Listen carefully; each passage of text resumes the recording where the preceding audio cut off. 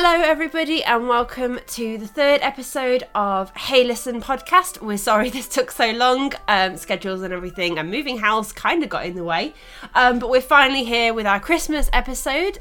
So we all, I personally want to wish you all a very Merry Christmas and Happy Holidays. I am Dizzy Bess on Twitch and YouTube, and with me I am joined by...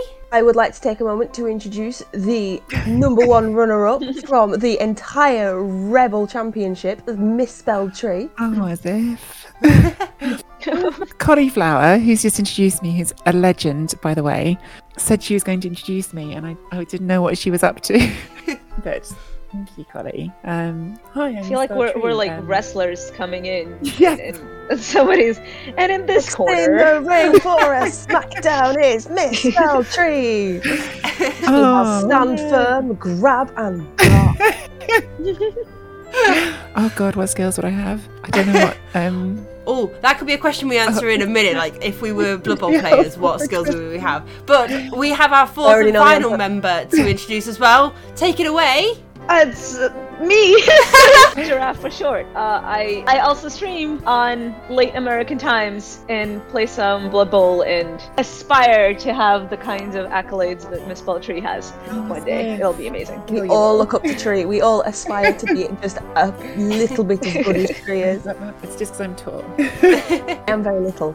So going back to that literal thing we were just talking about, what Blood Bowl players would we be and what skills would we have? Me, I would be a mix of like a gutter runner and a war dancer, and I would have leap and shadowing and holy shit and multi-block, and I would absolutely wreck face. I feel like you've been thinking about this. I don't even need to think about that. That was already an answer. I can't believe anybody would wonder what skills I would have. Oh my God. You know what we need? We need someone listening to this podcast who's got design skills to make us minis of ourselves. Oh man. Someone called me. So I've actually also thought about this question. So weirdly. So I'm pretty sure I know what I am. So I am a Norse runner, and here's why. I'm not particularly agile, and I'm not particularly fast. And I'm not particularly strong, but I can run for like a reasonable amount of time. And if there's somebody really big that I can punch, then I relish the opportunity a little bit, or at least I'll give it a go with Dauntless. Would you have any special skills? Well, Dauntless, right? So Norse runners have Dauntless. Oh, I also have no armor, which is also pretty accurate. And that's about it. Honestly, I'll be your basic Norse runner is where I'm at. Oh, see, I was something really fun that would absolutely wreck. So, Did you say what skills you'd have there, Giraffe? I am playing boring. I haven't really thought about extra skills because that feels like that would be asking for too much. I don't know. Yeah. What do you guys have? Tree. Did you want to be your namesake? Well, the obvious answer would be to say Tree, right? And like, yeah, but also like I'm not that strong. So I was like, maybe like the step down would be, there's that star player, the Dryad, like Willow. Oh, Willow, yeah. She's got, you'd be such a good Willow. she's got like the slow bit down, and she's like not like super strong. She's all right, and she's not like agile, and she's got skills that sort of sound good but don't really make sense, and she's got a thick average. Oh, I don't know. What would I be? Again, I'm quite clumsy. Would be a fling. I'd be a halfling. Maybe. But one of those super flings, so you'd have like movement up and you'd have edge. Oh, no. I would be a regular... No, Can you be a tree with leap? No, I think I'd be a regular halfling. I wouldn't be a super fling at all because, one, I'm very clumsy, and that's the thing that halflings are. Their dodges are terrible, and they don't move very far. But I think I'd probably have Frenzy because I am very good at trapping myself or like getting myself into terrible situations, and Frenzy is the skill that does that. So I would be a Frenzy halfling. That's aspirational, I suppose. It's being optimistic about your abilities. I mean, like, I can totally punch a something. much bigger. It doesn't even have to be that much bigger. Oh, It's still going to get me in trouble because I'm strength 2. So it's like, no matter what I do, I'm going to be in trouble. Like, I need to have a lot of assists and probably some guard in there to help me. And even then, it's still going to go wrong. So yeah, that's why I would be a halfling that gets into trouble through frenzy. I don't know if I'd have, like, maybe shadowing would be the other skill that, like, adds on to that getting into trouble. We're coming up to Christmas. Does anyone have any Christmas gaming traditions? Not anymore, but definitely from years past. Yeah, like, we would always get a new game around Christmas. So, it would sometimes be a board game, it'd sometimes be a video game or something like that. And so I have certain games that I associate with Christmas that are not Christmassy in the slightest. What games? One of them is a game called Dungeon Defenders, which is a tower defense game. You build towers and you stop waves of monsters from destroying the crystal. It's not Christmassy in the slightest. It's a great multiplayer game though, and we used to play it. And like we just the year that we got it, I don't even remember what year we did get it, but the year that we did get it, we just played it throughout Christmas, and like that entire Christmas is just Dungeon Defenders in my head. So now, whenever I play that, I feel Christmassy, even if it's like June or whatever. And it's not, like I say, it's not a Christmassy game at all, but it's just, and I have a couple of games that are like that, and that I just see them as Christmas games, even though they are not related in any way, shape or form. We always had the family staple of you would play sort of like board games or some sort of party games over Christmas and New Year, and we would always play Monopoly. And my sister came to stay with us last Christmas, and we decided we were going to play Monopoly, but they're not just regular Monopolies anymore, are they? They're all these fancy Monopolies. So like the one I've got, it's got like skyscrapers in, and it's got the Monopoly tower in, and you got this thing that you press a button on and you got to do an auction, and it's got a time limit on it. And so we were playing that, and my then 2-year-old daughter had snuck downstairs and snuck onto her auntie's knee, who of course didn't send her away because she's the cool auntie. And it's Christmas, so you let her stay up. And things were starting to get a bit sketchy because it's Monopoly. And then the next thing we know is this like plastic mist comes through all the skyscrapers in the middle of the board, because you have zones for each one. And my daughter had got like this Joker like tank, and you put this plastic fist in it, press the button, and it shot it across. Oh, no. So it was like the artillery literally came in to stop the Monopoly game before it tore our family apart. You have skyscrapers in your Monopoly game. Yeah, it's a weird Am I getting one. that right? Yeah. It's one of those versions of Monopoly. Yeah, There's so many now. Oh, weird. It is. What it used to be.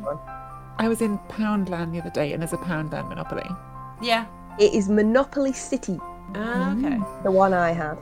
I mean, we've never really played, like, Monopoly was never one that we really played, and so I don't really know how to play Monopoly now. Like, I've played it once or twice, and even then I still don't fully. You just like... steal from you just be the banker, steal from the banker when no one's looking, and wham bam, you win. Everyone else goes bankrupt. This is the thing, like Monopoly just always ends in an argument. Like I know Exactly. But it's true. Like my mum is never allowed to be banker. She just steals. But then that's kind of normal for a bank, isn't it?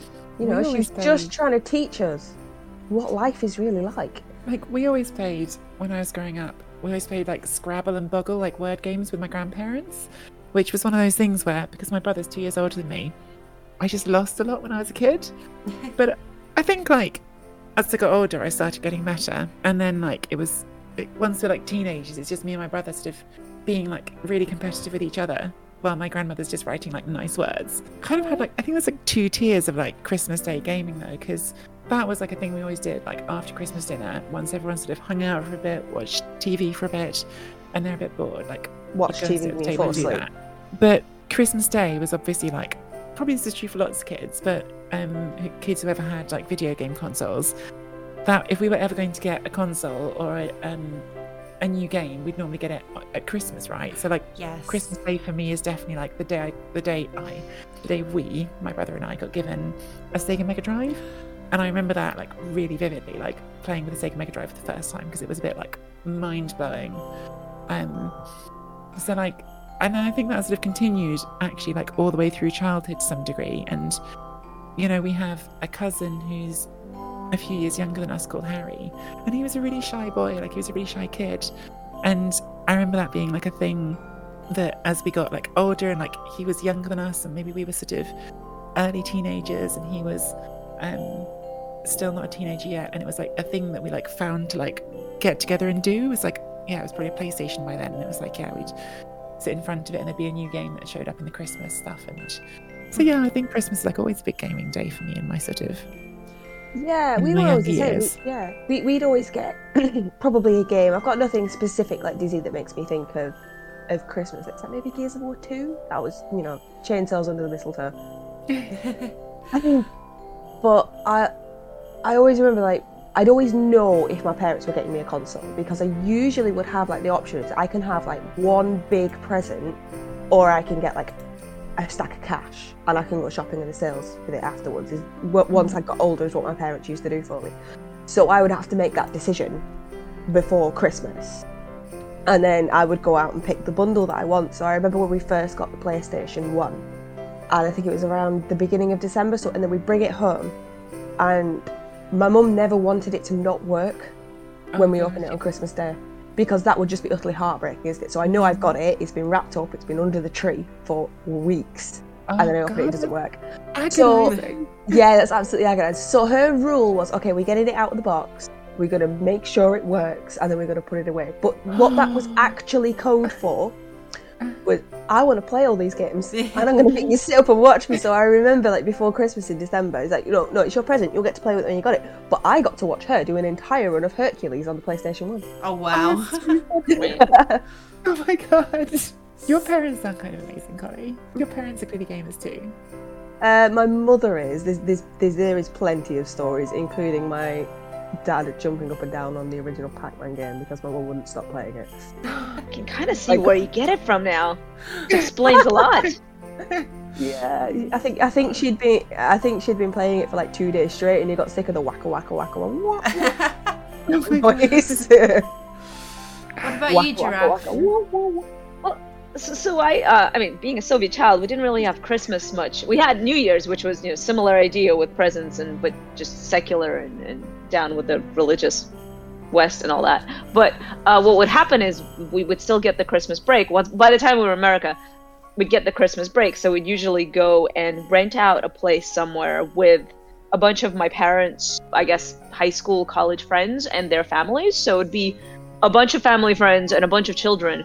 And I've never had a console, but they did. So this was the one time a year that I would actually have access to what a console game looks like. And that usually meant, back in the day, GTA, whichever the first iteration of GTA on console was. And to me, this was just eye-opening. There's violence on TV. It's amazing. I want it. I didn't even want to play it. I just wanted to watch it because it was real life and it was violence and it was so great. As somebody who's naturally very non-violent, I love manifestations of it, I guess. It was fantastic. So very happy memories about violence on Christmas. I remember that first GTA, like the media went absolutely crazy about it, and it's funny now because you think about like how realistic games are, and like back then it was just like top down, like little sort of pixels moving about.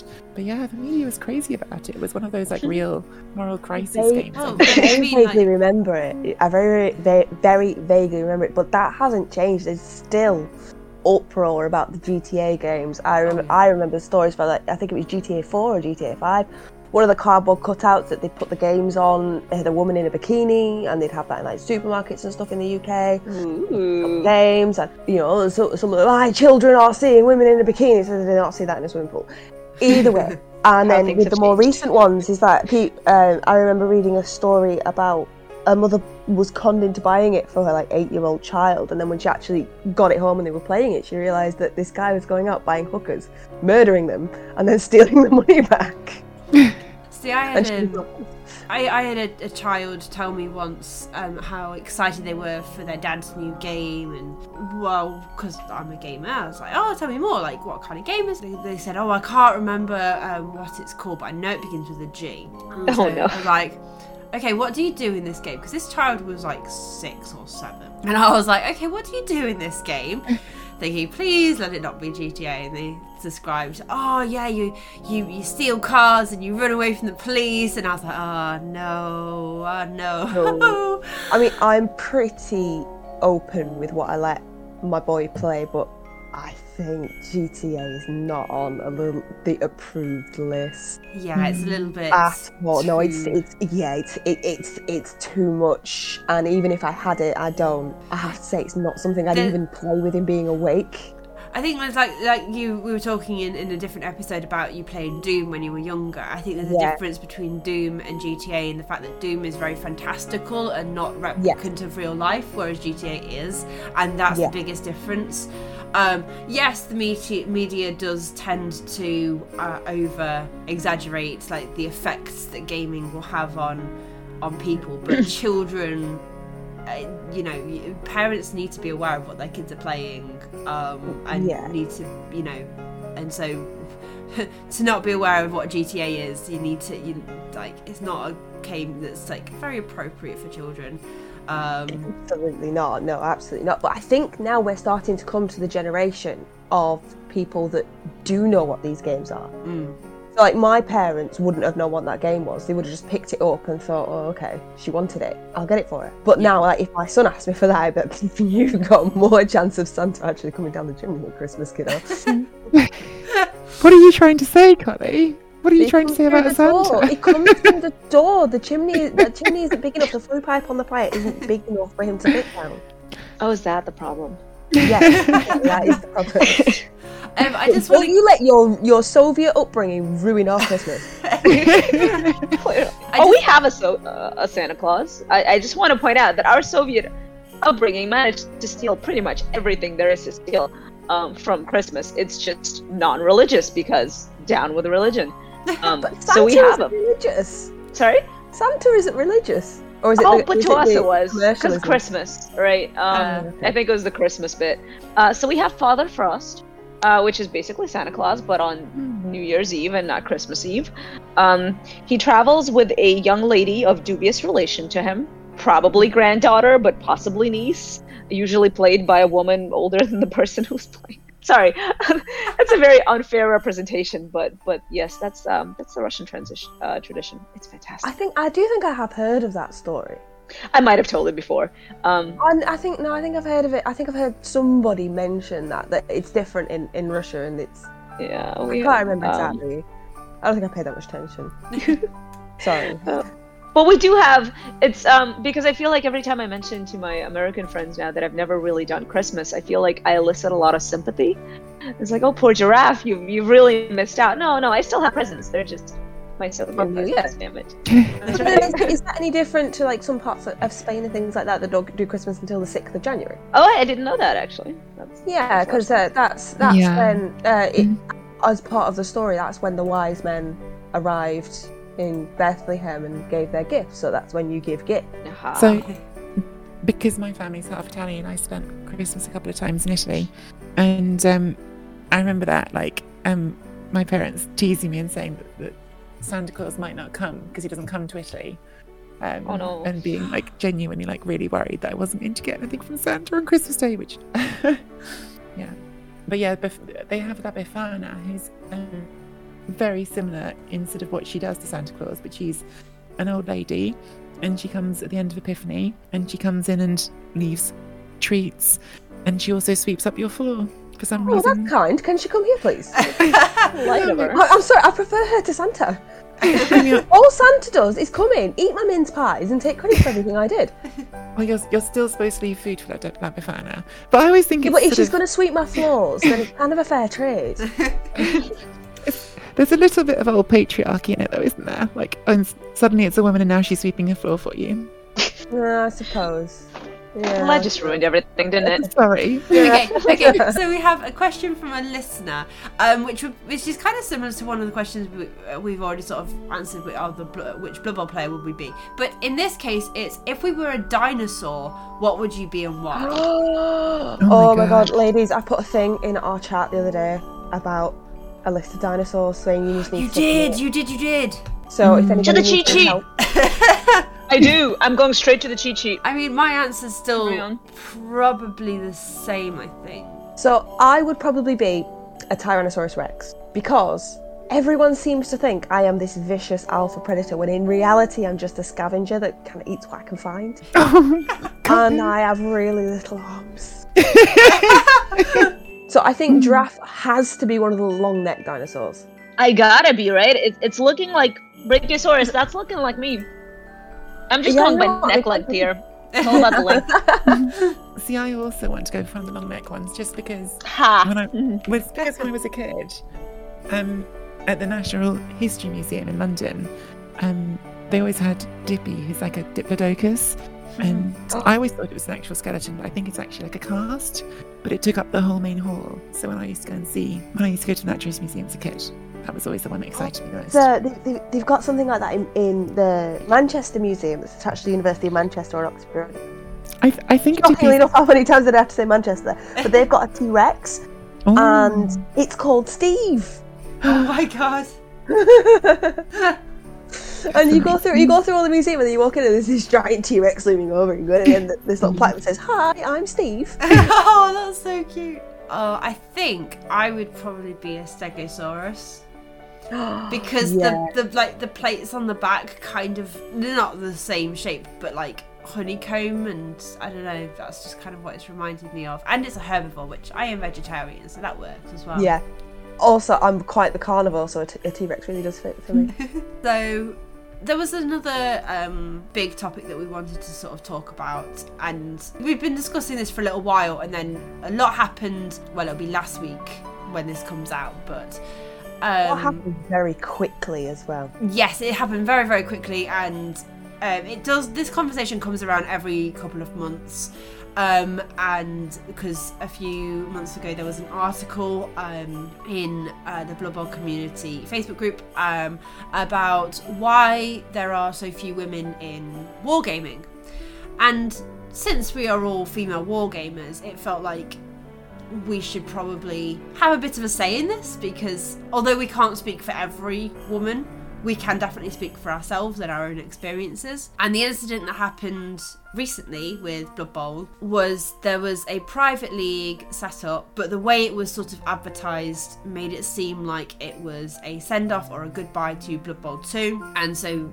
there were some very big people invited amongst the Blood Bowl community, and we kind of noticed and pointed out that there were no women invited amongst these people, and this wasn't anything that the organisers, well, they may have overlooked a few things, and the way they did it was there were teams and team captains, and the team captains invited people from their region. It was sort of advertised as a World Cup, and so we just kind of went, well, why is that? Unfortunately, because we asked this question, we didn't mean like to upset or offend anybody by it. We just, wanted a genuine answer of like, why aren't there any women? Was there a reason, a way of picking people that they had?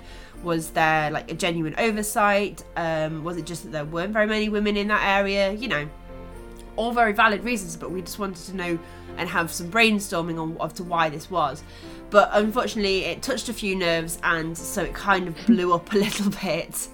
Just a few, yeah. It kind of blew up a little bit, and there were a lot of defensive responses to us asking a simple question of, why is there no women here? I can kind of understand why some people were getting defensive, because they may have felt like we were accusing them of something very specific, but that's not the case. No, definitely not. And all we did was we had just asked, there's no women here, is there a reason for that? Especially because it was this so-called send-off of Blood Bowl 2, which it now is or isn't, I'm not quite sure what it is. And if it was just that, a small oversight, then that we would have been like, okay, that's fine, just like, let's think about this in the future, move on. But yeah, the conversation kept going, and it kept going for a couple of days, and it's sort of died off now, but we don't want it to go away completely, because it highlighted the very real issue in the entire Blood Bowl community of that women are still very much a minority. And there are other minorities in this. We're not saying that there aren't other people who are underrepresented, of course not. We are very aware that there are other groups as well that aren't represented, but we just wanted to highlight that wargaming and as a category, there are very few women, and that was where this article comes in that we've been looking at, that was posted in the Blood Bowl community as to why there are so few women in wargaming as a whole.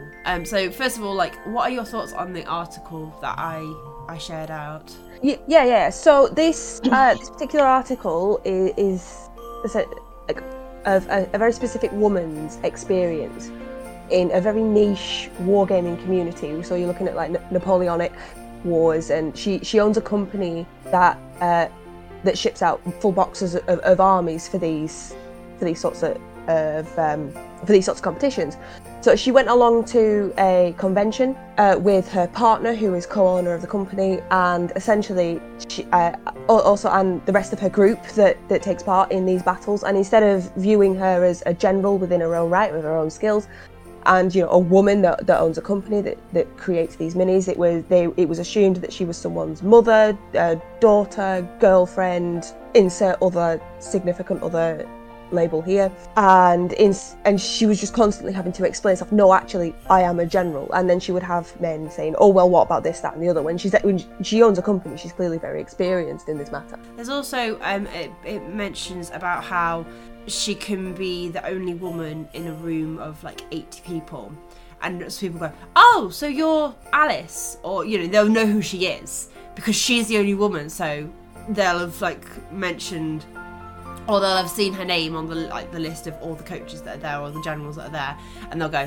"Oh, okay," like and so they'll come up to her. It's quite unnerving. I've been in a very similar situation, but as a streamer, so the people come up to me and say, "Oh, you're Dizzy," which is a bit more understandable because of that, but it's still very unnerving when someone comes up to you and already knows who you are. And so being like the only female and being like, "Oh, that's I know who she is," and like it can be very, that's an interesting way of approaching someone.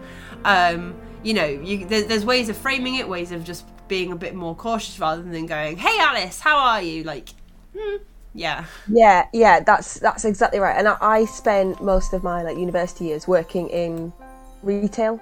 I worked in a big green supermarket in the UK, and the amount of it's really, I know I wore a name tag, but it's really unnerving when people come up to you and say, "Hello, cauliflower, can you help me with this, please?" And I'm like, "Why are you using my name? I don't know who you are." That makes me really uncomfortable. And it's a similar kind of thing. So just because you know who I am doesn't mean you could just walk up to me and use my name. At least introduce myself. Like for you, Dizzy, it's like, "Oh, you're Dizzy Bess. I watch your stream." Just that tiny little bit of explanation makes you feel a lot more comfortable about the whole thing. Yeah, or just come up and go, "Dizzy Bess, right?" And just like clarifying with us who we are, rather than coming up and assuming that we're already friends or we already know each other just because you watch the stream or you know my name or whatever. It just adds that little bit of like comfort. Actually, when you two say this, it's to me immediately and instinctively obvious why this makes you uncomfortable, but I guarantee that for a lot of people, and I think a lot of our listeners, it might not be immediately obvious. So maybe we should just take a second and talk about why, and sorry if this is just an obvious point, but why this is actually something that's not, somebody coming up and knowing your name is not a comfortable and oh, this is totally fine kind of situation. So I know I've had some experiences. I think my experiences are maybe not even as poignant and terrifying as what I've heard some of you say. So I can absolutely share, but maybe if Kali or Dizzy, you want to, because I know you have some horrifying stories about that kind of thing. Not so much about this small part of the topic, but as to why that makes me feel uncomfortable. It's like I say, I know I was wearing a name tag when I was working in a store, but when a man comes up to me and goes, "Hello, cauliflower, can you do this for me?" That's really too familiar of a man. I have no idea who you are. I don't know what your intentions are. I don't know. That's just scary. That is genuinely scary, especially for someone like me I'm small. I'm 5'2". A stiff breeze would blow me away. It would not take much for someone to be able to overpower me. So I am very cautious when strange people start talking to me. I think to put it in a context that is a conversation that is a familiar one, because when talking about interactions with women, there hasn't really been that discussion of like already knowing the name, because it generally doesn't happen. It tends to be more about, you know, compliments, or like telling women to smile, or those kinds of things are conversations we're a bit more familiar with. And so it's the idea of already knowing somebody who you've never met and just being overly familiar with them when that person doesn't know you. And I think everybody would, like, regardless of your gender, I think everybody would be a bit uncomfortable. So I think it's just a matter of put yourself in that other person's position, and imagine you are this person who plays video games and people watch you or whatever, or, you know, or you've got your name on a name tag. How comfortable would you be if someone you have never seen before in your life comes up and goes, "Hey, Jack, how are you?" Or, you know, you're like, hang on a second, who, what, why are you coming up to me? You know, in a shop, you can understand that they're coming up to you for assistance, but again, it's still very much like a bit too familiar there. Like, again, it's just how you frame it. So if you go, "Jack, right?" or, you know, just something like that, just to clarify, and just, you know, so you can introduce yourself or things like that. It just turns the way the conversation goes. And so, yeah, it's like bringing back to my original point of being the only woman in a room full of men playing Warhammer games, Blood Bowl, Warhammer 40k, whatever. Just, you know, again, just framing it in a way of being of like, "Oh, hi, are you Alice? Is that right?" And just, you know, clarifying and just checking that everyone's okay, and not assuming again that there's girlfriend or partner or insert relative of other person here, and just, you know, like ensuring that there's a conversation before the familiarity. It's that sense of you're a complete stranger and you're acting like you've known me for years kind of thing, or you know, that kind of thing. Absolutely that. It is absolutely that. There is, as you get to know someone, you get to make that decision of things that you let go to people. You know, you start with your name, and then, you know, maybe your age and where you live and things like that. But that's the kind of things that comes with time and the building of trust. If someone is just walking up to you and says, "Oh, hi, Giraffe, how are you doing?" and you kind of go, "I don't know who you are, we haven't built up that level of trust for you to show me this level of familiarity." That's how you say it, right? I think there's something that you talked about in some Discord conversations that happened, Collie, that I think is really important to sort of highlight here. And I think Giraffe was sort of leading towards this bit as well, but you really sort of named it in some conversations I saw. I did, yeah. It's because we've already in this conversation, we've used the word uncomfortable, and I don't think that's the word that you sort of think is the right one in this situation. And I agree with you. No, the word I used, so in that specific conversation, I was trying to lead someone else down a train of thought. So if we go back to the idea of being the only woman within a convention in a room full of men playing Blood Bowl 40k, playing Kill Team, playing whatever boxed game that they want to play in a wargaming, was how do you think a woman feels in the situation where she's maybe the only one or one of two or three in a room full of 100 men? And they came back and said, well, they probably feel uncomfortable. I was like, uncomfortable's not sometimes the right word. So why do you think they might feel like uncomfortable? And, you know, people threw a couple of suggestions at me. It's like, well, you know, embarrassed, embarrassed, self-conscious, and all these things. And someone said to me, well, have you seen the rooms of men that play Blood Bowl 40k, Kill Team? You know, they're not exactly the which I think is an unfair judgment of the men that play Blood Bowl and 40k and all those other box games. But a lot of women have stories of like going into Games Workshop shops, being ogled, being photographed, being talked down to, and all those things. A lot of those things, when people are coming up to you, uncomfortable doesn't quite go far enough to describe what you're trying to say. The actual response that I sometimes have in those kinds of situations is I feel unsafe. I was watched on security camera, and I know this for a fact that one of the store owners was watching me on a camera in a games shop before. Exactly today, I've been ogled as I've gone into games stores because it was really hot, so I was wearing a dress and they had an AC and I was standing in front of the AC like, cool me down, I need some air. And there weren't that many people in the room, and so I could see every single one of them turn and look at me. And it's like, yeah, uncomfortable doesn't quite cover it. And this person turned around and went, oh, I think that's a bit far. It's like, no, that the word is unsafe. And like, see, the problem that really set me off when he said that was, I am a woman, I have been in those situations, you do not have a right to tell me how I felt. You do not have the right to tell me that I didn't feel unsafe, I felt uncomfortable, because no, I absolutely have felt unsafe in those kinds of situations. But I think, you know, one thing that we do need to acknowledge is, like, the more you go to these spaces and the more familiar you do become with them, the more comfortable we do get, the less unsafe we feel, or the more safe we feel, sorry. And especially as we, you know, like, it tends to be the first few times that we go into somewhere that tends to be the most, like, on guard, looking around, checking who's doing what. But exactly. Like, the more you get to know, and this is the key thing here, the more you get to know the people. And so you can say about, like, how come these spaces more accommodating for women, and it's like, well, first of all, like, don't ogle women as they come in, like, oh, she's a magical unicorn, like, so rare to come in through the door. Like, I know somewhere, like, put girls in the window to be like, oh, look, we have girls here, come on in. No, that's not how you do it. But, you know, make us, the way to get women into the hobby is to make the ones who are already here feel safe and listened to and defended.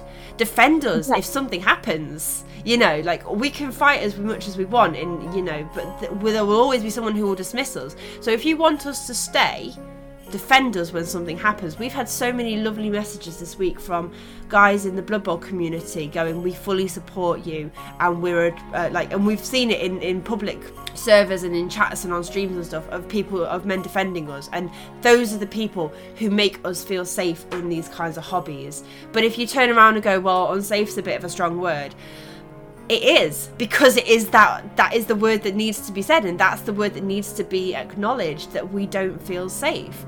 And so, you know, go on, Carly. So absolutely what you were saying about, it's those first couple of times before you start getting to know some of the guys, before some of the guys get over that, oh my god, there's a woman here sort of thing, that stops women coming back. So the women that do come back are the ones that have a massive love of this hobby, because they are pushing through those feelings to be able to continue to do what they love, or they are stubborn enough to not let it stop them. So you need to fix that to get the women to want to come, and then to get them want to stay. They're not going to come back, are they? If you walk into someone and think, I feel incredibly uncomfortable here, are you really going to go back if you're just kind of trying something out? When I first started university, I wanted to go into the gaming society. However, I looked in the room and it was just a sea of guys. Thankfully, another female was walking down the corridor, also going into that same room. And because we went in together, I then was much more comfortable. And I've grown so much as a person from that point that now I wouldn't have a problem. But back then, I wouldn't have been able to have walked into that room. I was about to turn and go until I saw her coming.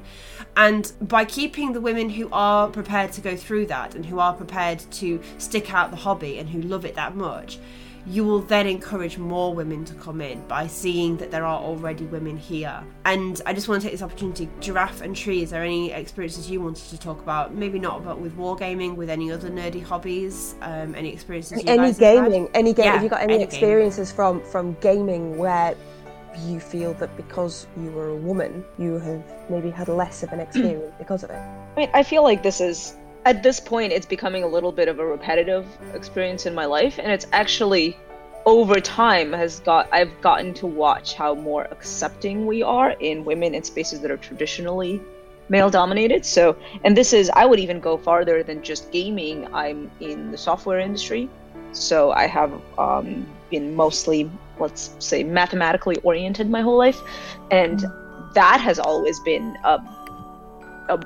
vastly dominated area, dominated by men. I went to a university that is generally known for being maybe a little bit skew male, and what I've been seeing is at the start of my introduction to all these things, so starting with high school and college, and I would be in groups where I felt like every time I do something, I have to start from scratch to really prove myself, whereas my male colleagues would just come in and sort of start that for free. I relate that so much. Yeah, it's been, and it's actually, it's not just that. I've also played, I was a semi-serious soccer player, football for the European audience. And sorry, and I stopped that after having some injuries, but I wound up playing just pick-up soccer a lot in college. And what you do is you come up to a group of people playing and you say, hey, can I just join in? And usually the answer, if you're a guy, is 100% yes regardless. And if you're a woman, it depends. And what wound up happening is I had a bunch of groups. So I eventually got a supportive set of allies, I would call them, around me, where they would vouch for me. And partly it was because I, not to toot my own horn too much, I was actually quite decent, so I could keep up with the men, but partially because just you don't necessarily detract from the experience by having somebody different. And that's something that I think a lot of groups needed somebody to tell them that. And to vouch for that, for it being okay. There's going to be a woman here and it's going to be okay. Do you not feel like you had to prove yourself to get those men to vouch? Every time. Every time. And with every new group, even if you get somebody to vouch for you, you have to, and soccer is a different thing a little bit because it's physical, but you have to go harder. You have to, when you fall down, you better get your ass up really quickly, because otherwise you're just, a little girl rolling around and things like that. Ronaldo. But sure. Yeah, that's the physical aspect, but there's a lot of that in projects, in mathematics, in gaming. Does anybody want to be your partner or do something with you? By default, the answer is no until you prove yourself, and you have to do that with every new group you join. And I feel like that's it goes a little bit less so in male groups, and this is a little bit different, right? This is a little bit different from the safety situation. It's just because that safety is a different aspect of it. This part is just, it's so much work, is the only way to describe it. Imagine needing to do this every single time. You can't relax. You can't have an off day. You have to keep showing that you belong. If you have an off day, it's like, oh, she's on a period. Well, it's also the pressure of, you feel like you're representing women every time you go and play something, because you're the only woman in the room, so you're the representation or whatever. And it's like, because this is mentioned in the article as well, talking about, like if you don't play very well, you can't be a new player, because they'll be patronizing, or they'll be or you have to prove yourself like time and time again. But yeah, I used to have a similar experience to Giraffe in the last company that I worked for. I was pretty much the only woman on my sales team. It was very much an old man's club, and they were all very close and all been at the company for a really long time. So we were in sales meetings and I would try to bring up a point and I would get spoken over quite frequently. And my boss, bless his heart, he was such a lovely guy, would then raise my point and then it would be heard. And then he sort of tapped me on the shoulder as if to say, got your back. But this is not the point. What he should have actually done is said, I'm sorry guys, can you just let Cauliflower finish what she was saying? Because I think it's important. So like I said, bless him, he was such a lovely guy. He sort of kind of tried, but it wasn't quite right. Yeah. This is such an interesting conversation. I'm mad at myself. I haven't been taking notes as we go, because I feel like there's been so many things people have said that I've thought, I need to come back to that, and I haven't. I don't even remember what they are anymore. Oh, they will come up. Bree, do you have any experiences?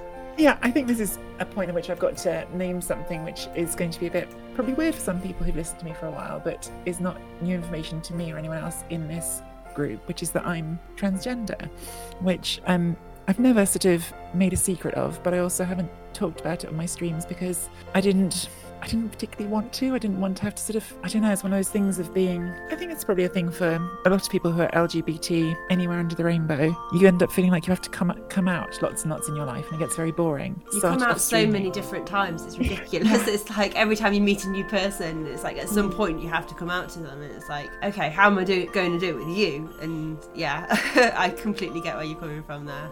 Yeah, and like, it just wasn't relevant. I started off as a little tiny streamer streaming to like 3 people in my Rebel division, and then sort of over time it's become a lot bigger, and definitely some of the people within the community know because I talk to them and these conversations come up, and a bunch of people don't. And who knows, some people might be cross when they find this out, because that's another reason you don't always want to make a big conversation about it, because some people are weird about Practically, LGBT if there are stuff people and- cross about this, then do you really want them there?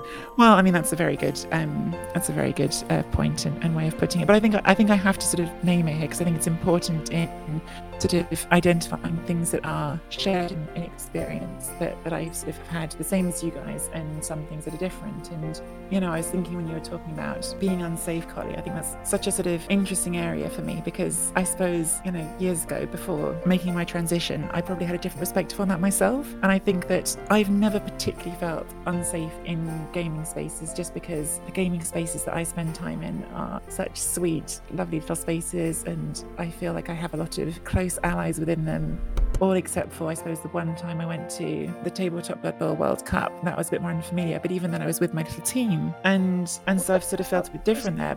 But I think the sort of safety thing. What happened at the World Cup, Trace? No, nothing happened. I'm just thinking that's like the one time I suppose in gaming, because I'm not, like I said before on the podcast, I'm not someone who's been like super involved in like big time gaming.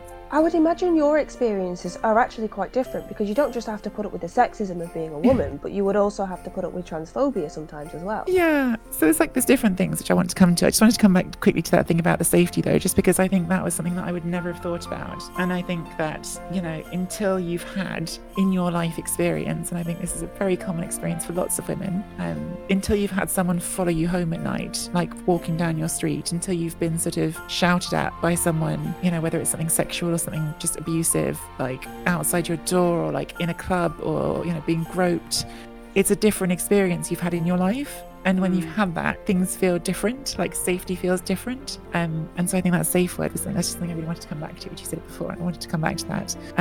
But in terms How does of, it feel different? Sorry, I suppose for a certain number of years in my life, before I'd sort of come to terms with myself and done that, being in a group of guys was just something that happened normally in my life, right? You know, to get into the reads, I was sent to an all-boys school, so that was very normal to be around boys. But when you've had even just a small number of sort of sexually aggressive men who you are not sort of trying to encourage in any way, react to you in a certain way and make you feel unsafe, it probably makes you more wary of all men, I think. And that's not fair maybe on lots and lots of men, but it makes you sort of more conscious and it makes you carry yourself a bit differently. You're absolutely right, Tree, and you're absolutely right that it's not all men, but it's enough men to make us feel this way. And I think the other thing, it comes back to that familiarity, I think, as well, is that, yes, it is not all men, but until we are familiar with you as a man, as a person, we don't know how safe we are. And that's the key. That's the key for everything. Because there's, you know, the conversation around, you know, this in outside of the nerd community. And, you know, you hear a lot of people go, not all men. And that is, you know, nobody is saying that it is all men, but like that phrase is just so unhelpful to the conversation. Yeah, it doesn't help because we know it's not all men. That is exactly true. However, it's exactly the same as when people turn around and say things like all lives matter when we try and talk about Black Lives Matter, and it's like, yeah, do you know what? Right now I'm saying cauliflower lives matter. I mean, I hate all vegetables. I hate all other vegetables and only cauliflowers, but at that present moment, we're talking about women's issues. We know it's not all men. Yeah. Right, and in some ways I feel like even like ridiculous talking about this because, like, look, I'm very aware, and I think there's another thing which can drive you potty sometimes when you're trans. Like, I know I'm trans. I know lots of men aren't attracted to trans women, and that's fine. I'm not asking anyone to be. But also, I can speak from my experience and say some are, and some of them are very sexually aggressive.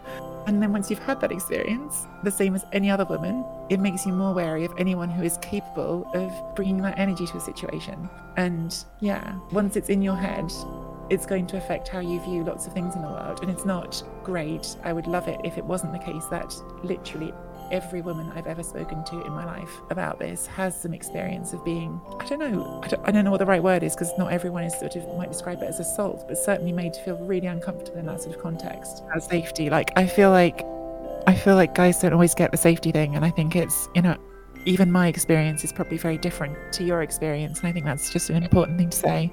You know, I think the other thing that I sort of, because this article, by the way, which I thought was a really interesting article that was in Wired, that we were all talking about, and it was super interesting. It got shared in the Facebook community group and caused some very strident reactions, and then it was posted again by Dizzy in her Girls in Blood Bowl group, where it had some much more sort of open Yeah. conversation and some really thought-provoking answers. And this same topic came up of which Giraffe was just talking about, of like needing to prove you're good enough all the time. And I suppose to sort of talk about just my experience more specifically, I think I haven't felt that as much.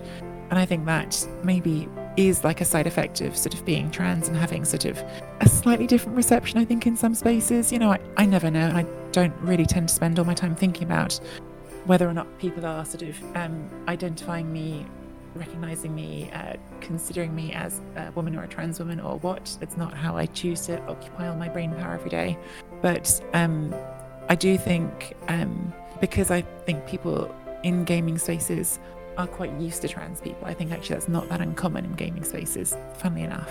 I sort of actually feel like the thing that I end up worrying about much more is not, am I good enough? I worry about that from my own point of view. I mean, you guys know I've spent quite a lot of time trying to get better at Blood Bowl. You can tell because you are so much better. But like that's entirely like internally driven. Like that's just me wanting to be good at something. Like I get a bee in my bonnet and I want to get good at something. But what I do sort of end up worrying about quite a lot in those spaces is like, am I going to come across as like nice enough to be welcome in these spaces? Because again, I think there is this sort of greater culture war that has developed in the world over the last few years that I don't want to get into because it's not what this is about.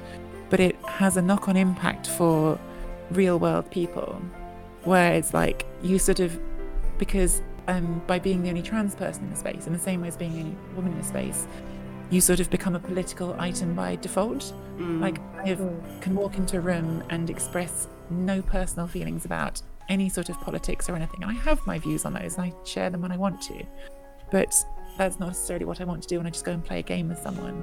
Yeah. But you feel like there are people in the world who see you and identify you immediately as an enemy or some sort of caricature that they've developed of what people are. And Do you think that because you're trans, are you talking about political views, that people just automatically assume you're this ultra leftist? like, you know, this is a really tricky conversation to have without like actually talking about political views, because I do have them. I just don't want to be seen as political all the time. I want to go and play a game. And Because that you are a trans woman, well, like they're doesn't necessarily that they are two completely separate things. Whether one side of the political spectrum may feel like they support LBGT more, is that? I mean, look. I feel like I've sort of made this sound like I'm dancing around something, and I'm not. Like, I want to be explicit. Like, I am pro inclusion of all kinds. And by the way, I do think in this conversation about Blood Bowl, I think it's, you know, probably is a much bigger conversation that should be had in wargaming. You know, wargaming is very white, for instance, and that is a whole separate conversation that I just don't feel like I'm sort of the best qualified person to talk about. No, you're absolutely right. I don't think we are qualified to talk about people of colour in Blood Bowl. It would be lovely to hear from anyone of colour that plays Blood Bowl or wargaming on their experiences. But I just think that I'm just explaining how I feel, really. I'm not trying to. That's what I'm trying to do. I think in that sort of conversation about walking into a room and not feeling safe, I don't think I have felt that so much, and that might just be the spaces I've walked into. I think probably the Tabletop World Cup was the most sort of nerve-wracking because it's so many people you don't know. It was a really huge event, like 1,000 people or something, and there were about 20 women maybe at the event. I don't know. And wow, every time I bumped into one, I had the most lovely interactions. We were all sort of just strangers coming up and sort of, I mean, I was at one table and literally the girl just grabbed me and hugged me. She was like, another woman. and that's lovely, you know, but it is a bit nerve-wracking in that point of view. But I do think that's just, I suppose, the sort of individual part of it I wanted to bring to it, is that I think I do feel this tremendous pressure to sort of represent trans people as being nice, which is ridiculous, but I do feel it. Yeah, regardless of whether you're a cis woman or a trans woman, there's the image of women being like nice and gentle, and you know, and actually that brings me to in this group we all know that that's not true.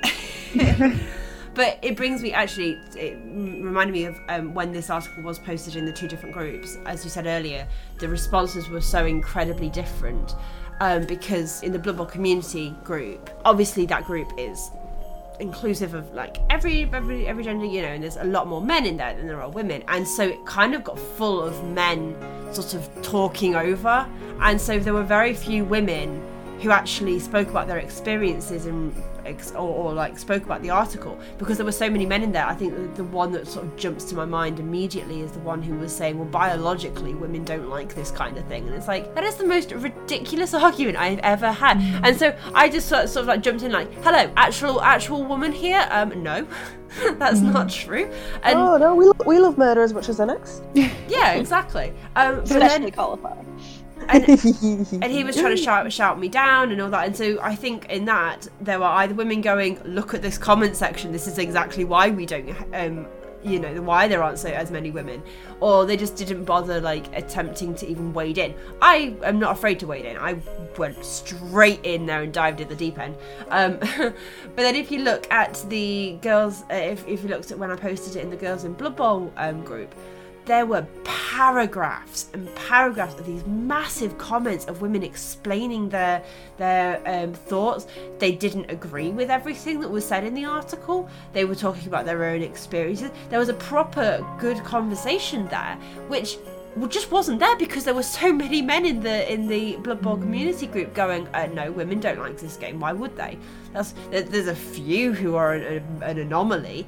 And what was it someone said? If I went up to a woman in a nightclub and offered to play Blood Bowl with her, she'd turn me down. It's like, my word. I think even as a woman, if we did that to a man, we'd get turned down, wouldn't we? It's the most ridiculous sort of comment. Like, first of all, mate, go and talk to, not your mates, because if you go on with your mates, they probably like the same stuff that you do. Go and talk to the guy in the nightclub and see if he wants to talk to you about your hobby, because probably they won't. Like, first of all, actually, now, at this point in my life, that would be a great chat-up line for lots of people to come and talk to me about something nerdy, because I'm a nerd and I've accepted it about myself, which... I might be okay with that. When you're younger and you're trying I would be so okay with that. But the thing is, it's different strokes for different folks, isn't it? Yeah. So some people will like that, some people will not. And also, like, there's context, because, like, even me, like, saying that as a nerd, 10 years ago, if I was out in a club having a boogie, I might have been enjoying having a boogie. It's really loud. I don't want someone shouting in my ear at all. Yeah. No, I don't. No. It just made me laugh. I'm like, the excuses someone were coming up with, and someone were saying that they tried to teach their daughters how to play and they just weren't interested.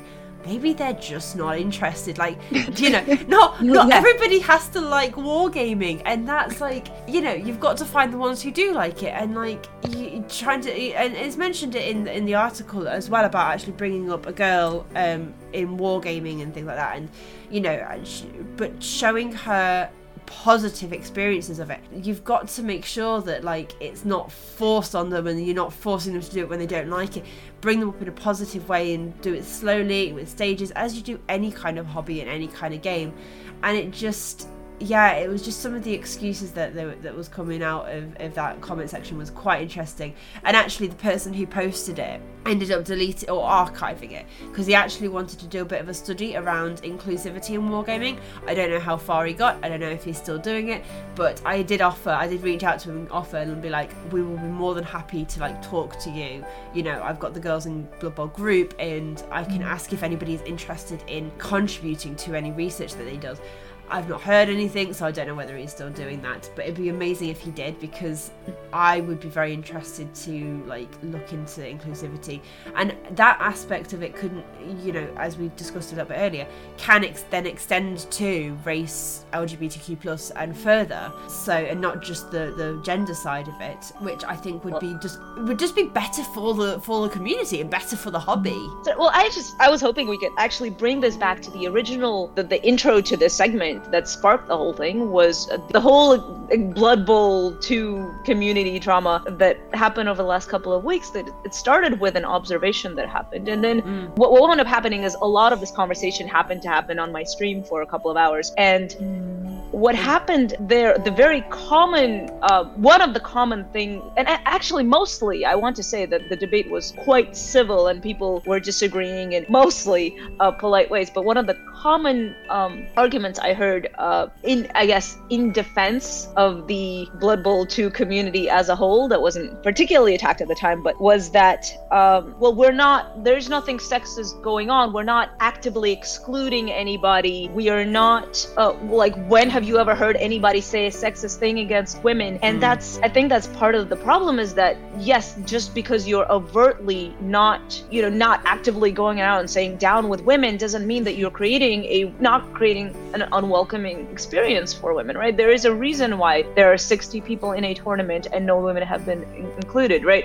And some of these are very nuanced and subtle, and the kinds of evidence you see is something like what happens in an unfiltered group where women don't feel safe is you hear them being shut down and shouted down, right? So that's what happens in the Blood Bowl group, Facebook group, talking about this article. And then even if overtly nobody's saying, women, well, apparently they are saying women can't play Blood Bowl, but that's completely, or wargaming, that's completely ridiculous. But even if they weren't, just the inability to say their say and talk about their experience is the example of that. And just the number of people, for example, who came to my chat and started telling me pretty forcefully that what I'm saying is an affront to the people who have organized the tournament is also that a little bit of the evidence of the general overwhelming experience that we're having. It's much harder to talk when people are telling you to shut up, basically. Yeah, and there were a lot of they kept trying to bring away from the point. So there was a lot of it happened so many times. It was okay, who would you replace with a woman? And it's like, no, that's not the point. We're not saying we should replace anybody. We're not saying anybody here is not good enough.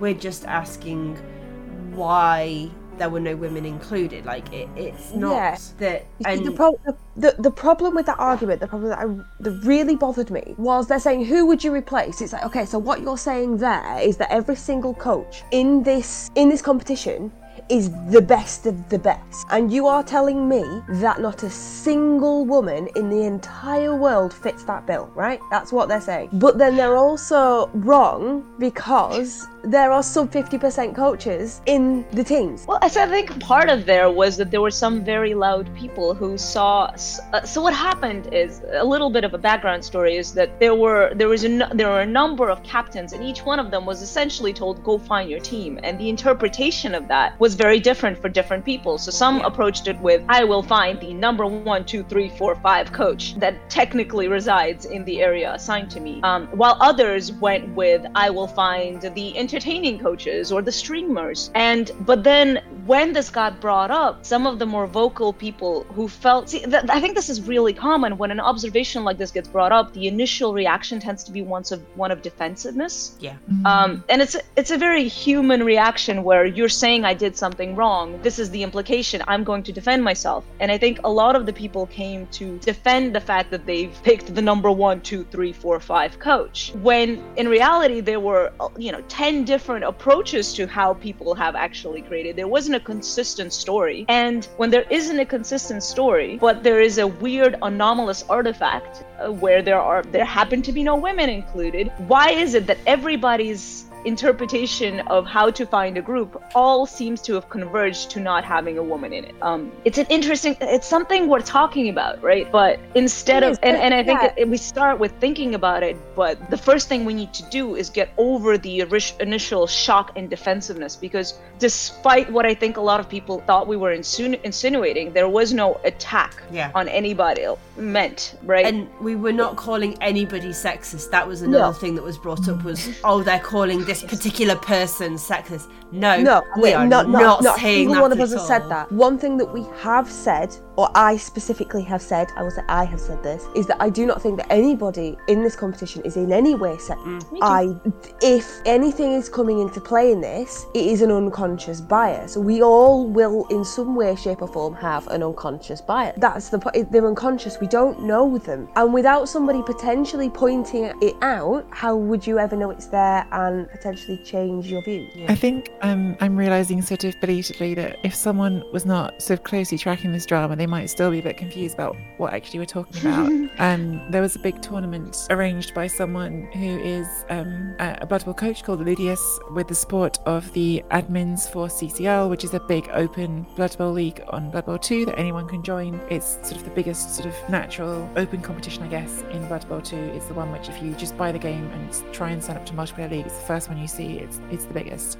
So that's the league, but then the admins from that league basically supported this tournament, and they build it as like a goodbye to Blood Bowl sort of event, and they build it also as like this sort of nations sort of style competition. And I think that's part of where like some of the bad reactions came from, because there was some very sort of mixed up branding. Like, is it a sort of fun farewell to the game, in which case is it a community event in which we're all involved, or is it a nations competition, in which case is it sort of like strict nations groupings in a World Cup? But then some of the nations groupings were very confused. Anyway, that's sort of a whole separate thing, but I think that probably contributed to some of the sort of chaotic reception that it got. I found myself in just the most uncomfortable position with this whole thing. You kind of got your name got brought up quite a bit, because let's be honest, you're the best female British coach on Blood Bowl 2. I mean, look, Tree is top tier coach.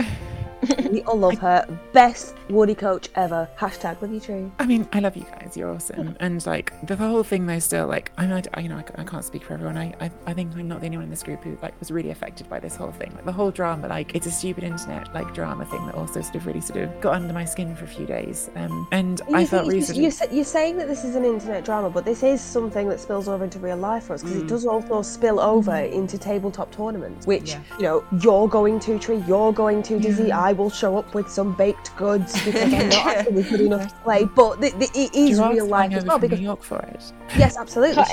She's gonna help me carry the cakes in.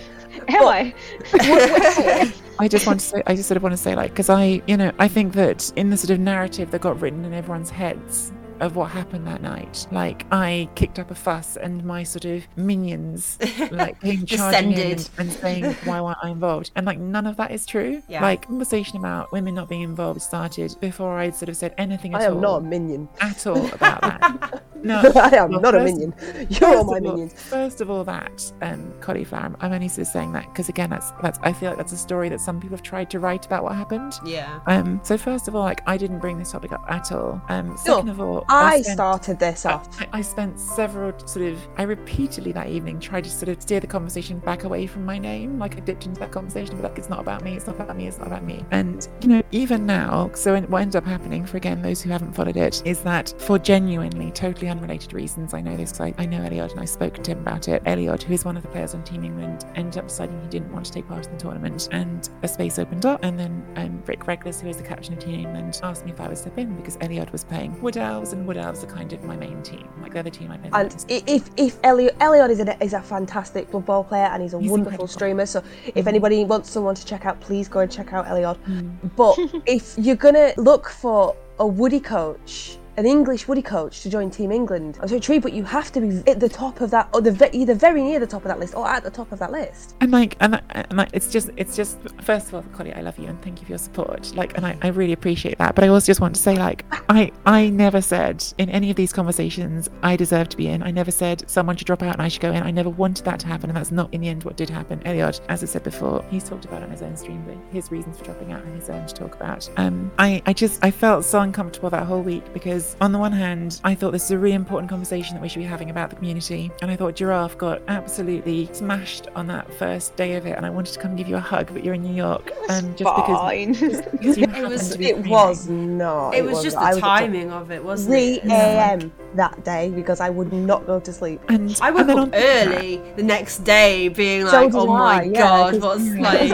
It was on a Monday, and I had to work the next day. It was. That whole week was a disaster. Like the whole week got off on such a bad foot, like in terms of sleep and stress, and then like on top of that. Can I just take a second to say that yes, now Tree is on Team England, and Tree played the very, very first game of this competition, and very, very convincingly won 2-0 for Team England. So congratulations, Tree. Well done.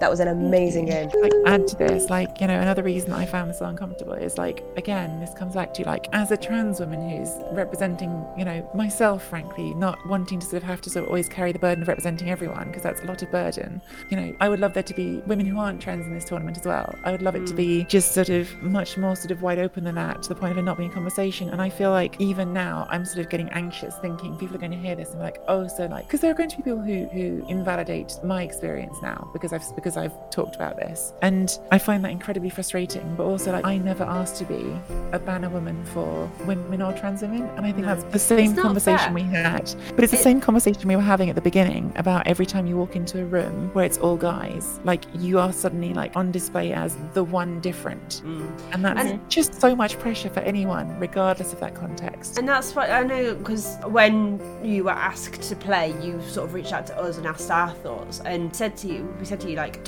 we are not expecting you to be representing us. Like, we do not want you to feel like that, and like, you play for you and play because you enjoy it, not because we want the representation or anything like that. It's your choice, and like, and it's not fair. It's too much pressure to put on under anybody to be representative of women, trans women, or, you know, whatever group it is. And it's like, you just playing and being you is more than enough for, like, you know, us. We loved watching your game. I loved commentating it. It was amazing. It was such a good game. And that could have been... and Chunty did an amazing job of commentary on that as well. But that, you did, and I need to get the rest of you into commentating as well. I know Giraffe is up for it. Collie was still working on. She's not sure if she's ready for it, but maybe. But yeah, no, like, that could have been any game, and I still would have been just as excited watching it and commentating on it. So, like, these things are always more exciting when you know the people in it. You feel so much more invested, and you do pick a side. So when I watch any of Andy's Chalice games, or Seabro's Chalice games, or Rick's Chalice games, I am so 100% back behind these coaches, because, you know, I don't know Seabro's and Rick when I go in their streams, but I know Andy, and I said, yes, come on Andy, you can do it, but also please go out round one, because we want the meme back. Don't say that. I will say that every time. So, like, watching Tree in that game, it was just like, it was so much pride, because I know how good you are, and I know how much you absolutely deserve to be there, and I was so behind you and so want you to win, because I know you're that good. You're good enough to do it. You are good enough to help that team go all the way. Thank you, Collie. Now I need to give you a hug as well. I need to hug all of you. Are you about to cry, Tree? Maybe. Giraffe, Possible deniability. I feel like I've talked a load, and I feel like you had this really big part in this experience. You haven't had as much of a chance to talk. Who's you? You, Giraffe. You. Oh, me? Yeah. Oh no, I feel like I was a person who happened to be on at the time when the conversation was very much in need of happening, and so I was happy to facilitate the experience. So to me, it's just something that is, I feel like the community has taken a step, the step where people have gotten their feelings out there, and some of them were a little bit hostile, and definitely not, you know, we're not all happily in agreement of where we are, no issues solved, I think. But I'm very optimistic about things like this, because now we've talked about it once. I bet the next time there's a tournament, there'll at least be a thought about what kind of tournament are we going for? Is this a purely competitive tournament? Well, then maybe we should have a qualification so that it's obvious who the people who should be there are. Or maybe it's a community tournament. Well, then maybe we should look at the people who draw the most community, your streamers, your... help build the community, because there's other people. There wasn't just women that were missed out of this. There were some fantastic Australian streamers that were missed out. Absolutely. Monty has a great community, but he's not, you know, he might be classed as not as competitive because he plays stunties mostly, but that's completely not true, and he has a wonderful little community of his own. But it's different from some of the other communities that other people have built, but it's just as important. We definitely need to get Monty on here as a guest. Absolutely. Still needs to happen. I've already promised him, so he's already expecting it, so. And I think it's, you know, what part of it is asking questions: what kind of tournament do we want this to be, and what kind of community do we want this to be, and do we want more players in it? And that's maybe even more broad question. Forget about exclusivity. Is this a community where we want to welcome new players or not, because our behavior very much drives that. How we welcome new players to something like CCL, which is the biggest competitive league, I would say, in Blood Bowl 2, is very much determines how many people want to uninstall and never play this game again, or want to come back and learn and participate and be involved. I think that the Twitch community, the majority of the Twitch community, such as Rick and Andy and Eliod and Seabros and Crystal Hunter, what we would probably class as the main big streamers, are so incredibly friendly and so incredibly new player friendly, and are always willing to offer and ask advice. So I am glad that I found that side of the community before I ever found the other side of the community. Yeah, I feel like if a person, let's say, if a person spins into a streamer and finds out that their game is, this was something that was terrifying to me the first few times I played. What if somebody famous spins into me? And then it's going to be on TV, and then you're gonna go and watch back what they thought of my terrible play. And there are many ways that could go. You could spin into Rick, who is going to tell you you're a wonderful player the entire time, while Rick slowly decimating you. I spat into Rick once on my I was streaming, and I was trying, because I try out teams and like try to learn them, because I've not played every team. And I was trying High Elves for the first time, and he was also playing High Elves, so it was a High Elf matchup. And yeah, and or a number, like Rick is just this like very nice obvious example, but I think that everybody that Cauliflower mentioned are all generally people who will like they will point out your mistakes. Like I see a lot of streamers pointing out where the opponent is going wrong, but they're not going to necessarily shut you down completely. But imagine that you went back and you saw somebody telling you that everything you do is shit, and you should just go away, and I feel like I'm sort of being kind of roundabout it, but I actually don't want to point any specific fingers. I want it to be a general thing, right? Do you want to come back when you just like 60 people just laughed at you communally because it was fun? No. Is this something that you want to do again? Experience. The thing is, like when like Rick or Andy or Crystal Hunter might say, well, that wasn't maybe quite the right play, but you could try this. That's important. That is a completely different thing. I said, that play was shit, or you are shit. Those are two completely different sentences. That was the dumbest thing I've ever seen, right? That was the most stupid thing you could have possibly done. I was like, oh, great, thanks, you're making fun of me for trying to learn how to do something. Yeah. Why would you want to push me away when I'm trying to learn? How is your game going to grow and continue to be developed if that's how you're going to be training players? The same people complain about long spin times in CCL when there's nobody else. Like, there might be a reason for that, my friends. I came across a Skaven coach who was very, very new, and I clocked that there might be a new player because they used their Apo really early on a KO, which could have been a power Apo, very, very easily could have been, but there were a few other players that maybe kind of go hurt, so I just kind of put in the chat, that's an interesting time to use the Apo, and then they were like, oh, I'm new. So I spent the entire time talking to them and just being like, just going through it on the double chat, just talking through like different aspects of the game and what are good things to kind of go by, like saving your rerolls for like really important things and stuff, just very basic things like that. And I think they came into the Twitch chat after, but like it doesn't take a lot just to be just to go give a few pointers and just be nice. I still like I didn't pull any punches or play any differently than I would normally, but I still spoke to them and talked to them through like different plays and like some good new player advice. I'm not like coaching level Andy kind of stuff, but just some basic things. And so it doesn't take a lot to do that, and that's what I don't understand about some people who like you say, bash new players and call them tell them that they're idiotic or whatever. Do you want people to stay in the hobby? Do you want there to be people to play? Like you're so right, and you see this in a lot of things. You see so much gatekeeping and people lording over you that they know so much more than you. But at the end of the day, you can read as many books, you can watch as many videos, you can watch as many Twitch streams, YouTube videos, tutorials as you like. The only thing that's going to get you better is experience, and you can't buy experience. Experience comes with time. So if you're not going to give these new players time, then how are they going to get better, and why are you going to stay if you're being treated that way? And it's not just experience playing. For example, one thing that I wanted to bring up is this is something that happened to me on my, I think, second day of streaming. So this is, I like to think that now it's been 4 or 5 months, and there's a number of people who find me entertaining, and I absolutely love streaming. I think it's we love watching you stream. Funnest thing ever. Stream Draft. Thank you. I think it's the funnest thing ever because I'm learning how to play Blood Bowl with a bunch of people who are suffering through me learning how to play Blood Bowl, and it's fantastic.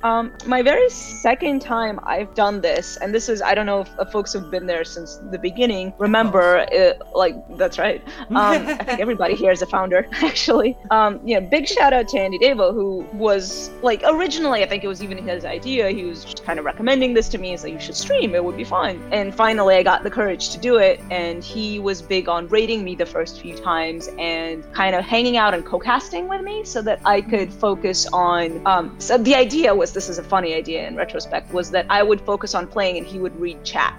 That's laughable. Come on. Yeah. If you don't know why we're laughing at that, Andy is very, very well known for not reading chat.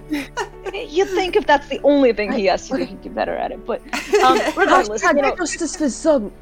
But he was very lovely about being there and being supportive about it. So the second time I ever streamed, he raided me and kind of said this at the end of the stream, that I'm gonna go and raid Giraffe now, and she's gonna play some CCL. And we get on, and the first thing that happens is I get sniped by a reasonably experienced player known in the community, and who has since then actually acknowledged that he did snipe me at the moment. So what happens is this: I am completely deer in headlights about to play this game, and this other coach completely, I can't describe it in any other word other than just styling on me. There are things it was very clear to me that I was publicly currently being made fun of. We had passes right in front of my face, not re-rolling pickups within my team's reach on turn 1, completely in open space, ridiculous attempts to surf that were quite dangerous, but why not? And at the same time, I'm a very new player,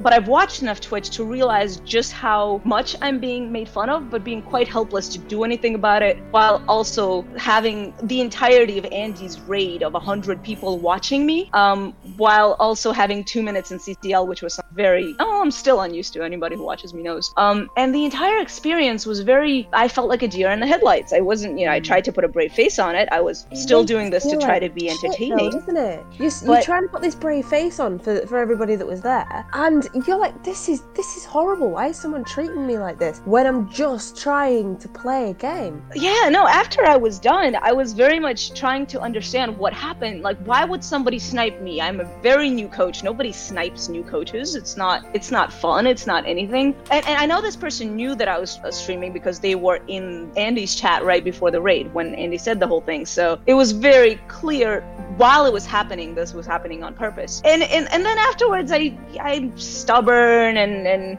I guess I was stubborn, and Andy was very supportive, and I just wound up sticking with it and doing it. But at the time, I wouldn't blame anybody for not doing it again, right? Because you put yourself out there completely, hey guys, I have no idea what I'm doing, and somebody goes, oh, fuck you, I'm gonna show you how much you don't know what you're doing. And that was a very uncomfortable feeling, I have to say. And so the reason I'm telling the story is because it's not just playing, right?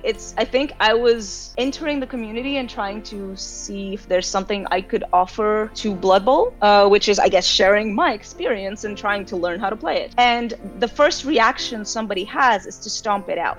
Yeah. And nobody called this out. Nobody didn't. And I don't know how you called something like this out. There was no, hey, maybe you shouldn't do that, mister. And so I think we as a community are also a little bit complicit in saying that that's okay. And I wish that we all didn't. And I wish that I, at the time, also had said something, because I could have, I just didn't think of it, and I was too dazed. Sometimes you don't notice what's happening until a long time afterwards, and then you look back at it and you go, oh, that's what was happening to me. That's right. And then you can't come back and be like, you come back here, I have something to say to you. Yeah, months later, hang on a second. Wait a minute. Yeah, so it's a little bit of a, maybe if this ever reaches anybody who thinks of doing something like that, maybe reconsider. Would be A joke is only funny when both people are laughing. Because those kinds of experiences and stuff like that is what kind of now stops me from gaming. So, you know, being mum of 3 and having such little time, I am extremely selective about what I do and what I play with the very little spare time that I have to myself. And when I do pick something to do of an evening in the couple of hours that I've got, I want to be able to actually sit back and fully enjoy it and not think, well, this is a bit shit. And on top of that as well, so I have MS, and one of the big symptoms of that is fatigue.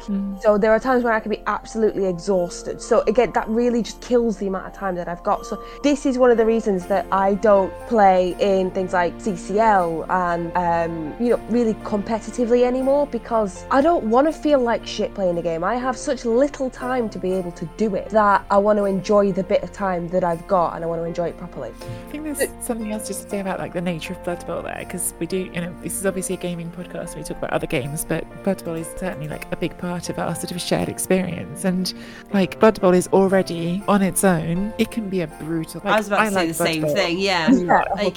I play it a lot and I enjoy it, but it can be really hard, even for people who love it, when it's being a dick, and sometimes it is.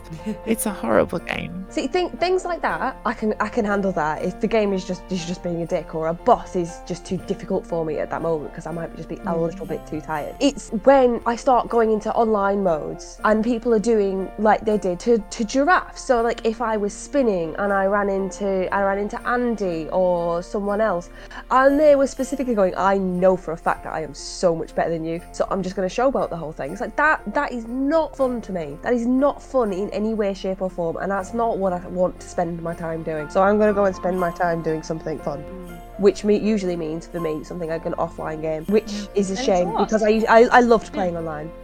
It's a loss to the community, right? Because they could have had another player who could bring something to it. Yeah, well, I'm bad now. I know I'm bad at Blood Bowl, but that's because I don't play a lot of it. But I could be good. I just don't know yet. But I don't want to try because I don't want to be made to feel like shit in the 2 hours that I have of an evening that I'm already exhausted for. But like, how much of a loss to the community would it be if Giraffe wasn't streaming? Oh, so she's much. wicked. Well, thank you. Yeah. No Giraffe After Dark? I'm sorry, that's not acceptable. That's right. It's not acceptable. Like, and couldn't be. I think it's really interesting because it's like this like just such overlapping things going on here, aren't there? And I know when I first came to Blood Bowl, like playing online, I initially had like no interest in it at all because I had like a couple of games of CCL and was like, this just seems completely like opposite to my experience of Blood Bowl up to that point, which was sitting down at a table with someone having a giggle about this stupid game of moving pieces around and you know, having a tea and having a slice of cake and going home. Then I got into it more because of Rebel, and I think I was lucky to land in Division maybe in Rebel where there was quite a sort of good community and people chatted a lot, and so you sort of felt like you got involved again. But then, you know, I found it interesting on the sort of playoff run that I had in Rebel this season. I think that's some of the sort of most exposure my games had before in probably ever, and it's sort of recently things went up with that. But people were just sort of ripping into my play sometimes, and I was getting quite sort of defensive, like, hang on, like, I can't be that shit, I'm in the semi-final or whatever. And then, you know, number one runner-up. and like that's sort of something that you can then shrug off because you're like, well, you know, you could take a step back and you go, well, you know, there's a lot of people there who actually haven't done this, so, you know, sod them, back yourself. But you can't do that when you're just starting out, first time playing a game. And when someone comes in and sort of does something deliberately sort of hostile to you, I just, it's a shame. It's a real shame that anyone feels the need to be like that. And I sort of, I don't know, I really would get why people would get put off the community very quickly. And all I would say to that is like, there's such a, like, for me, there's like this big counter to that, which is if you find the right streamers. And I've said before, like, for me, some of the right streamers were like Andy Davo, obviously, Crystal Hunter, Elliot, Rick Reckless. There are some streamers out there. Dizzy Best, Series 7 Trust. Dizzy, obviously, everyone's dream. And Misspelled Tree. Obviously Dizzy, you know. But like, yeah, I just think that like really changed my perspective on it for sure. I think the main things to sum up here is if you have never had an experience that someone is talking to you about, listen to what that person is saying and don't try and tell them how they should or shouldn't have felt. Don't try and tell them what they should or shouldn't have done in those kinds of situations. Just listen to them and maybe think, is there a way I could help with that? Is there something I could do to make that a little bit easier? You know, if you're playing playing Blood Bowl and you're in CCL, just try and be welcoming to new people. And if you're having a bad day or whatever and you can't do that, just say the hi, good luck, have fun, and then the GG at the end. Turn off Like, chat. you don't need to, turn off chat, or, you don't need to say anything further, because, like, the old saying of, if you can't say anything nice, don't say it at all. You don't want to ruin it for the other person. Please don't tell anyone, oh, that's what Blood Bowl is, you need to grow a thicker skin.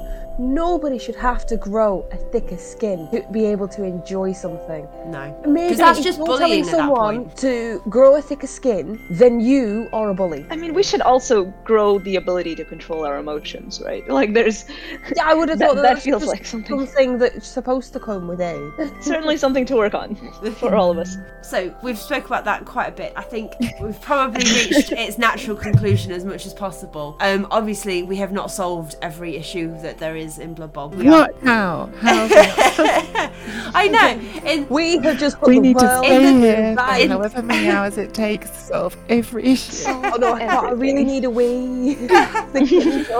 So we may not have solved it, but we've at least kept the conversation going. And if you are to take anything away from this, let it be that be more aware of the people who are around you in gaming places, and make sure that they are feeling comfortable and not like isolated, and welcome in whatever place you are. And I think keeping the conversation going as much as possible. And like Carly said, if someone tells you something, listen to them. Don't immediately get defensive. Actually think about what they're telling you and why they're telling you.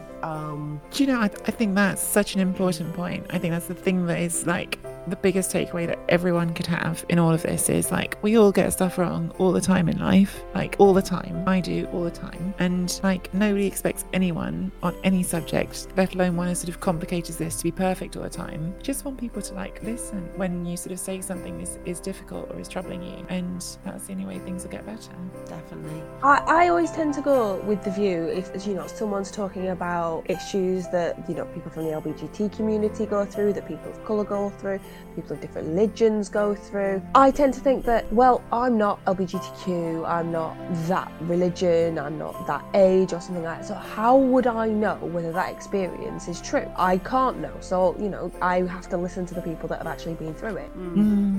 Because who knows that best? If you want someone to fix your pipes, you call a plumber. If you want to know about issues in the LGBT community, you're going to speak to someone in that community. So I think we should end it on some more Christmas cheer. Can I ask one question of everybody first? What are we all looking forward to most for these winter holidays? Ooh, I'm looking forward to. So, it was my birthday a couple of weeks ago, and it's at the beginning of December is my birthday, and I got these amazing canvases from Cauliflower, and so I'm really looking forward to painting. I've got an idea of, I've got this image in my head of the Hey Listen podcast, but as Pokemon. Oh my goodness. So I've been looking up Pokemon to fit each and every one of us, and Giraffe's going to be Giraffarig, right? maybe. I mean, if it's not, then I want no part of this. So I'm going to be spending a bit of my break doing that, because it's been so long since I've done any kind of arty project. I can't promise it's going to be any good, but I'm going to give it a go.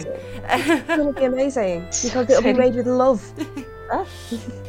Tree, but- Giraffe, what are you looking forward to for these New Year and Christmas celebrations? I might be doing a Christmas Eve stream.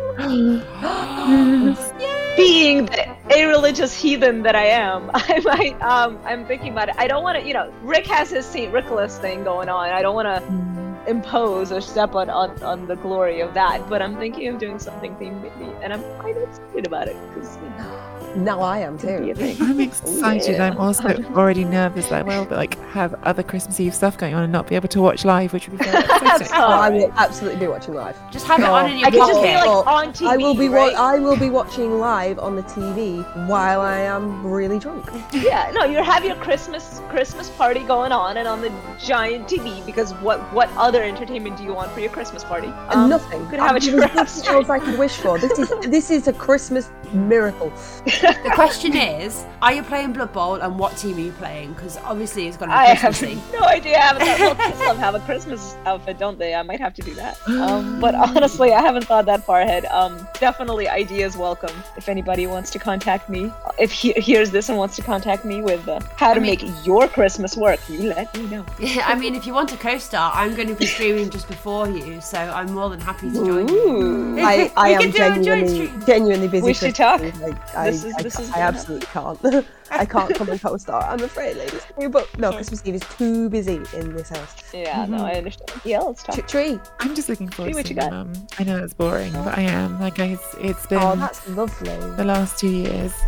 We haven't seen each other as much as we normally would Oh, because no. of COVID. Oh, we haven't seen each other at all in the last 2 years. We have, but there's just been, a harder 2 years to see each other a lot. And this year, my brother is going off to his in-laws, and my mum was like, "Can I just come to you?" And it's just going to be the two of us, and so it's going to be very low key. But I get some time off from. Well, I'm thinking I should have some time off, or at least very little work to do between Christmas and New Year. So a few days off and hanging out with mum a bit. Oh, that sounds like fun. I'm also, funnily enough, I said on my stream earlier, and I'll stick to it. I'm not making a commitment either way, but there's a chance that I can see a world in which it gets to 6 p.m. on Christmas Day and my mum is asleep on the sofa and I'm like, I'm just going to go to the stream for a bit. So I might end up streaming on Christmas Day, but I'm not promising because that's only if mum's asleep and I get bored. All right, so we're spiking your mum's drink, is what I'm hearing. You spike your mum's drink. You don't need Need to. more I was drink. saying this to mum because my mum's never been a big drinker, and like I've just last 2 years with COVID because I've only ever been like a social drinker, and look, sometimes when I was younger, social drinking was a fair bit, but I've never been someone who drinks. On Was their that when own. you were drunk around York? Like, is that when Andy saw you? Oh my god! And when a bloody Andy boogie was David. had. Sorry, Boogie woogie. Boogie. Oh, Boogie was you had. don't need to get me drunk to get me boogieing. I'll boogie anyway. Oh, I'll boogie with you, Tree. So mum was like, we're talking about alcohol. I was like, mum, if we have one bottle of wine between us, we're going to be sorted. Like, we don't need more than that, but we're not cool. Holly, what are you doing over the holidays? So I finish work on Tuesday and then I'm off till like the 6th of January or something like that. I can't remember. So I've got a really nice long time off. So I'm trying to start a new family tradition on Christmas where I have asked Santa to bring us a new board game every year. And this year I spoke with Draft and we've decided to ask Santa to bring Ticket to Ride. Oh, So that's going to be our Christmas Day night board game because I don't think my family can survive another Monopoly. Oh, it's gonna be a good time. So every year I hope to get a new board game, and every year on Christmas we will play a new board game. So I'll be back in like 11 months Draft and work out what the next. I mean, one that's a should be. lovely tradition, but you should absolutely not limit it to 1 year. Oh no, we're not just gonna play out at Yeah. Christmas. Like- We're gonna buy a new board game. We're gonna ask Santa to bring us a new Even board game. so, I feel like Santa needs to sprinkle it a little bit more. Not just a weird thing. We're gonna work on that. Colin. We'll work on it. We'll Yeah, work we'll on work it. on it. It'll be good. That's what I'm looking forward to. I am looking forward to opening this family present on Christmas Day, and we're all getting excited, and then we can all play it have an evening. so lovely. finally, to our listeners, what are you looking forward to this holiday? You can let us know in my Discord. There's an entire section for the podcast. It's the Beehive Discord. You can find links to it through my Twitch. I will probably post a link to it with this this episode as well. Please come into the Discord. Make sure that you check out the rules so you can actually access the Discord. But yeah, and then head over to the podcast section and let us know what are you doing these holidays, rules permitting, because obviously we don't know. I know that some countries are going into lockdown. Hopefully not everybody is. People will be able to see families, but yeah, let us know what are you looking forward to, whether it's a game, a meal, or an activity. We want to hear from you. As you can tell, we've already had a couple of questions from some of our viewers. Try and get a few each episode. We've been asking in our streams for people to submit questions and stuff, and we've had loads of responses. So yeah, please check out the Discord. And so yeah, finally, any holiday or Christmas messages that anybody would like to say? I really hope everybody has a lovely, happy, and safe Christmas and New Year this year, and that 2022 is so much better than the last two have been. I feel like I heard that last year, but in fairness, 2021 has been better than 2020. I think we can agree on that. It has. So let's continue that trajectory, shall we? Yeah, I think I just want to wish everyone the Christmas that they want, I guess, in keeping with our sort of theme of listening and everyone's experiences being different. I hope if you're listening to this, you're getting whatever you want from Christmas. I hope you get it. That's what I want for you for Christmas. All I want for Christmas. I just want to say a big thank you to everybody for listening to these episodes and showing us support. This year obviously is the year that we started the podcast, and we wouldn't be here continuing it without you guys listening. So I just want to say a big thank you for all your support for the podcast and our streams. And if you have not checked out our streams, links can be found on the pages that you are at. If you can't find the links, then just search for Dizzy Bess, Miss Spelltree, and Seriously I'm a Giraffe on Twitch. We're live pretty often. I'm live Monday, Tuesdays and Fridays. Tree, when are you live? Completely randomly. I've never kept a schedule because my work doesn't have a very regular schedule. But yeah, I honestly don't even know what to say to people. Quite often on Fridays, but yeah, it's really irregular. So make sure you're following and make sure you hit that bell so that you get the notification when Tree goes live. Don't forget to like and Or join the subscribe. Discord. Can I just take 1 sec to shout out a streamer, shout out one of our good friends, and Oh, I would good love shout. to be able to this time shout out to Rick Reckless, Yes.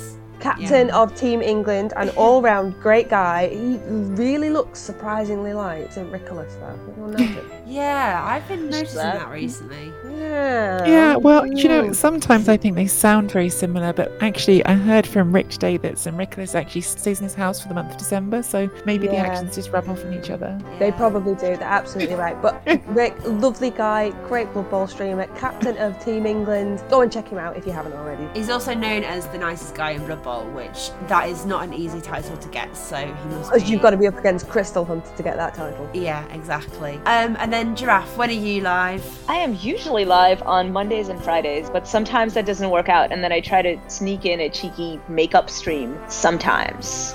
I also really like the word cheeky, and I'm stealing it from Grace. No, Great. give it back. The Americans have taken it. Sounds a little weird in American. So yeah, that wraps Yeah, up no. our Christmas episode for 2021. Thank you all for listening, and we shall see you in 2022.